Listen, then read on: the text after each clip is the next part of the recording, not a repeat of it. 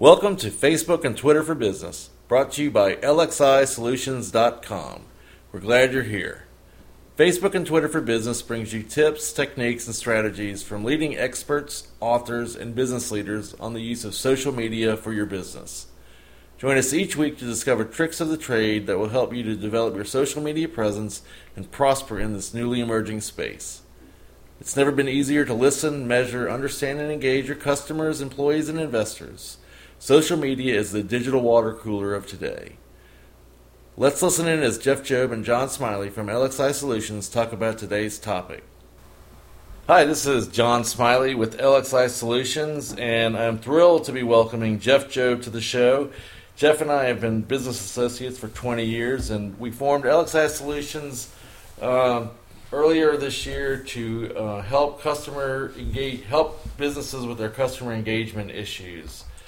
We both came from a hotel background and found that social media was becoming ever important to us. And what I'd like to do now is, Jeff, if you could tell me a little bit about your background. And Absolutely. John and I did start this company back in April, and it was because we were both had done a lot of work with the hospitality industry. I've been a general manager for the past 15 years in mostly independent luxury boutique properties that are located here on the West Coast. We worked with companies that really didn't have large marketing budgets, so we found ourselves doing most of the online marketing and media spends ourselves. And what we found was that there was a complete lack of time for us to actually pull off all of these efforts that we were trying to do. And we started realizing that, hey, we might actually have a business model here of helping customers bridge the gap, so to speak, and fill in and be a resource for them with their social media marketing needs. Great. Well, hey, anyway, so Jeff, what were some of those benefits for a business owner or as a hotelier that you found from Facebook? What were some of the benefits? Well, I think that some of the biggest things that we began to realize was that our customers were online and our customers were out there talking about us, and we had a real need to engage them on a platform of their choosing, whether it was TripAdvisor or CitySearch or some of the other, Yelp, some of these review sites. They were out there giving content not only to the search engines, but they were giving feedback for us. And we found ourselves in desperate need to engage them. And so one of the biggest benefits we have found from social media was the ability to engage our customers one-on-one on a platform of their choosing, in their time frame, so to speak. I think that the other opportunity, the other benefits for us is it's a great branding opportunity. It really starts to build the brand as you begin to build really what we call your authentic voice on social media. People really begin to engage and trust what you have to say, and even if you make mistakes, you have such an awesome ability to recover with the online media that we've never really had before. And I would say finally the last benefit is that there is definitely an opportunity to create leads and to generate new business from a Facebook fan page or a Twitter account or any of the social media platforms that are out there. Okay, great. Now you mentioned leads, and I want to get back to that in a minute, but there's some elements that really go into making a fan page great, or how a business can improve that. And that's when you network with other sites, you can network with Twitter, and you can network with your blog, and there's your website. There's ways that you can expand your reach through your fan page. It becomes a point of contact. You can become a resource for your customers or people who are thinking about using you. If you're trying to reach new users, they may have questions. You can provide links to download pages or download reports. One of the fun things that I think is that you can create contests online. You can ask people, for instance, in a hotel, you could ask people to take a picture or submit a picture that represents their favorite memory from the hotel, and then you can give the winner a night at the hotel or recognition for it. It doesn't necessarily have to be something that costs the hotel money. The other thing is that you can empower your fans. There's actually, people will create a page about your business or about your brand because they like it. And if you embrace that and give them and empower those fans to pursue their evangelical or their evangelism for your business, it can pay back immensely. Well, I'm a big beer nut, and I love IPAs. And one of the beers that I really love is Terminal Gravity IPA. And if you go out there, the last time I checked, there was 14 different fan pages for Terminal Gravity IPA. And by the way, for you non-beer lovers, that's India Pale Ale. And you need to learn how to drink hoppy beer. But all that aside, all 14 of those pages were generated by fans, not by the business themselves. And that's when you start getting into the real viral applications of social media and watching your business grow and expand through word of mouth via online media. Well, and that's exactly why Facebook created the fan page. And initially it was called Fan Pages, and the reason why it was created was users were trying to reach out to famous celebrities or musicians, and one way they were doing that was they were creating profiles for these musicians and brands. And Facebook really wanted there to be a distinction between the personal page profile and the business or celebrity or fan page. And so they created these fan pages, and anyone can create a fan page for a musician, and it's free. And that's one of the big advantages for businesses is that Facebook does not charge you to create the fan page. Right, and the question for small business is why? Why do I want to do this? And I constantly go back to the same answers. I can give you 400 reasons why you want to create a Facebook fan page. There are 400 million users in the world and growing every single day that are on Facebook. There's over 100 million in the United States. Every day there are more than 50,000 posts on fan pages around the world. It is truly a way of reaching demographics that we've never had access to before as small businesses. Well, you mentioned demographics, and that's really, that's probably the final, element that's important for a great Facebook business page, and that is to target the right demographic. And by targeting the right demographic, I mean things like putting information on it that's representative of what your target demographic would want to see and read and what's appealing to them.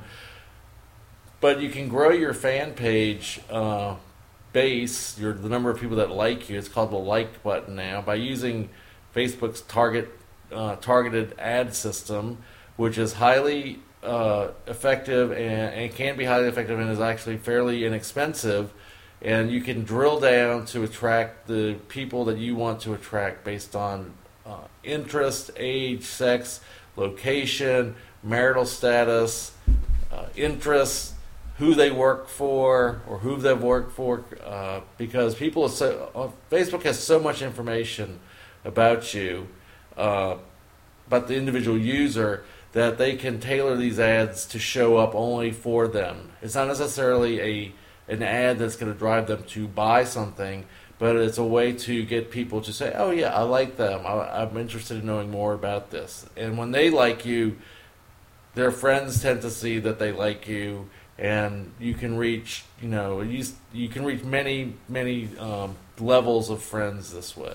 And after somebody likes you on Facebook, is it a breach of etiquette to begin to actually market to them directly? Well, I don't know that it would be a breach of etiquette. I don't think it would be a breach of etiquette. I think that it's a question of you establish a relationship. You're beginning a conversation. I don't think you have to look at it as marketing to them. I think you look at it as creating a conversation. But you can set your fan page or your business page up in a way that there's a tab that is obviously a marketing driven tab or a way. That's the purpose of the contest, or that's the purpose of having them interact with you. Is you're building a level of trust. You're getting to know them. They're getting to know you in a way that wasn't really efficient before, or effective, or you couldn't do it on such a cost-effective way before. You would have to have too many people managing the interactions between your customers if you tried to do this before. Well, and the stat of 3.5 billion word-of-mouth conversations occurring each day, and then 2/3 of those are referring to some sort of brand or a product or some type of service that might be provided out there. We have to understand that this is an avenue for creating conversations about our business. And when we do that, then we're really engaged with the client on such a personal level that you can begin customizing products, customizing services directly for that individual. In the hotel business, that was the key to our success. We focused on a process called mass customization. Every stay by every individual was a unique and customized event. Even though a person might have stayed at my hotel for 27 times, each one of those times they were there for a unique, different reason. It was never for the same reason. And they may have been there on a sales call, right? I'm on a sales trip. But the fact is they were probably calling on different clients during that time. So Facebook really gives you the opportunity to create customized user content based upon an individual's profile. Correct? That's absolutely correct. Yeah, another good way that you can use Facebook to improve your business is you can actually poll. You can create a poll instead of a contest. You can put polls on your Facebook page so you can determine what it is that your customers want. What is it that they're interested in? What are you not giving them that they need? What do they like the most? What do they like the least? You can use the Facebook page as a quasi focus group. And focus groups are, if you went and hired a company to do a focus group for you, it would cost a lot of money. It's very expensive to get focus groups together. And the good thing is the focus group that you're using that you can create on Facebook is a focus group of people who like you. So they give you information that's useful, as I said, and it's just an inexpensive way to do it. And another thing I'd like to point out is that you add content to your Facebook page. That content can then become spiderable by Google, which gives you more. There's some SEO benefit to your Facebook page.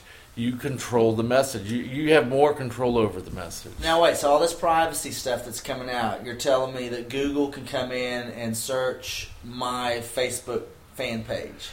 Well, Google can. It depends on how you have your privacy profile set up. And they've made it much simpler. It was so if you remember the first podcast, we talked about privacy settings and how complicated Facebook made it. And, a lot of times a business grows and they think that they know everything. And, Facebook kind of fell into the trap of not listening to the consumer, not listening to their customers. And they found out quickly that the customer still is king.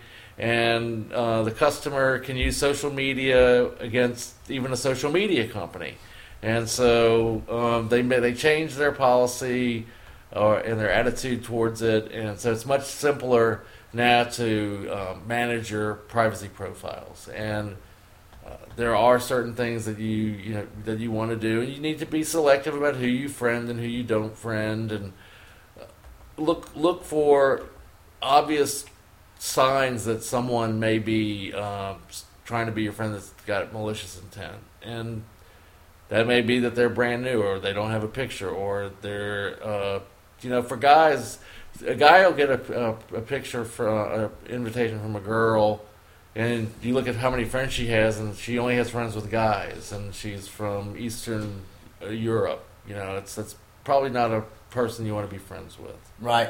And I had found a blog post recently by Rob Bergfield, and he was talking about that social media sites, and Facebook and Twitter especially, use no-follow attributes, which means that they tell the spiders when they come in to get the information not to follow them back. And so that's it might make it a little bit more challenging for some of the some of the sites that are using kind of spammy comments and things like that to get picked up. But there is definitely an SEO benefit to your social media site, even if it's YouTube, Dig, Flickr.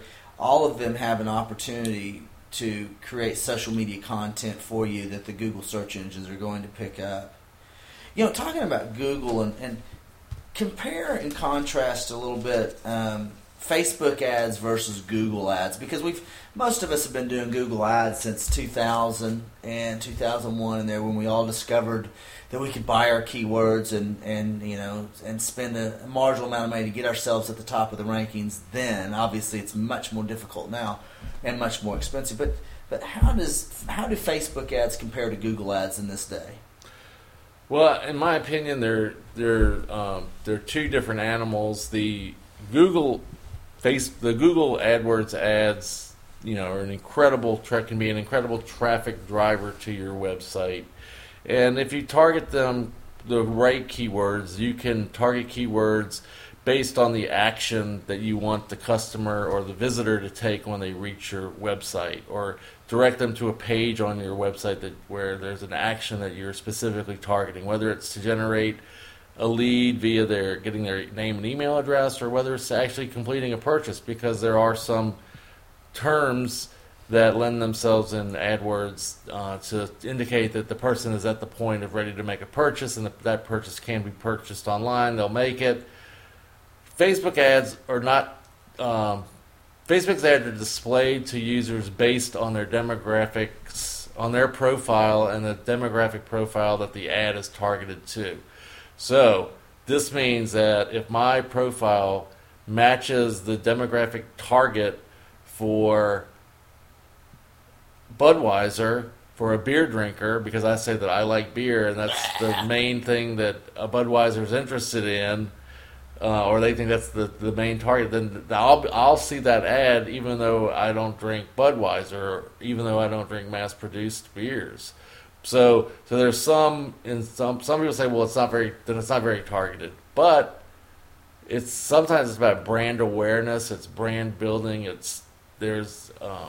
you can get down to, I always like to say, would it be better to have your ad shown to 5,000 people who have absolutely no interest in your business, they don't match your demographic at all, or would it be better to target 50 people who match your normal demographic? And the other thing is you can target your ads to different demographics. You can create a different ad for a different demographic. And so you get, and you can pay for these by impression. Right, and that we had the one client that they are what do you call it? The new word is Contempo Day Spa. Basically, it's a self-service spa and tanning salon, and they have two completely different demographics. They have the 18 to 22-year-old sect that wants to just go and tan, and then they have the soccer moms who are wanting to get in quickly for a quick treatment. And so they have to target their ads in two different ways. If you think about it, they're set up an ad for that young person just to come in and get a quick tan, and then they set up their ads for the soccer mom. And depending on who's logged in at the time, that's who's going to see their ad within their demographic market.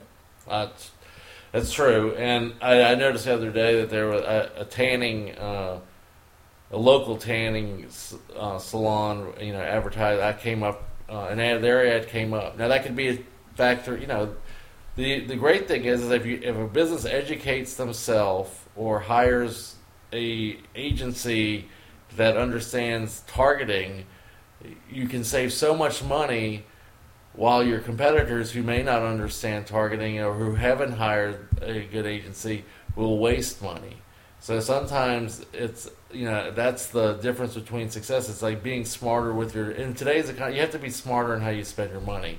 And in finding the least expensive ways or the most cost-effective ways, the biggest return on investment, the biggest bang for your buck to drive your business. Well, and then, back to why you probably saw that ad, I was thinking, if you really think about it, it's probably because you had your Mexico trip on there, and they went, well, if somebody's going down to Mexico from the Seattle market, they definitely need to get a little pre-tan going before they get down to Mexico, otherwise, they're Red Lobster.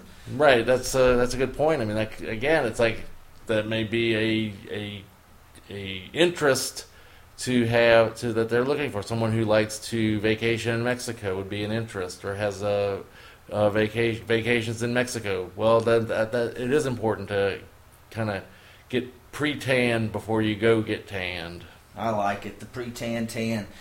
That's why they made spray-on tans. Yeah. As we start to wind down this particular podcast, I don't want us to forget about the purpose of our podcast, which is Facebook and Twitter for small business, and getting people to understand the power of social media as a tool to directly market to their consumers.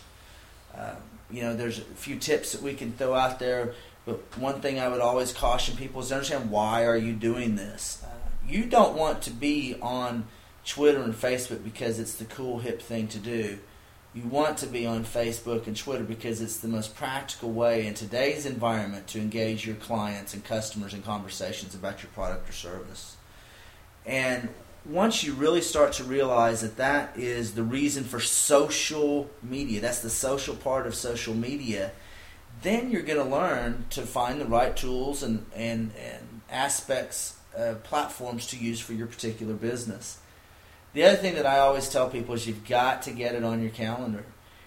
You will not be successful as a small business with social media until you actually set aside a portion of every single day, just like you would for doing the books, just like you would for sales calls.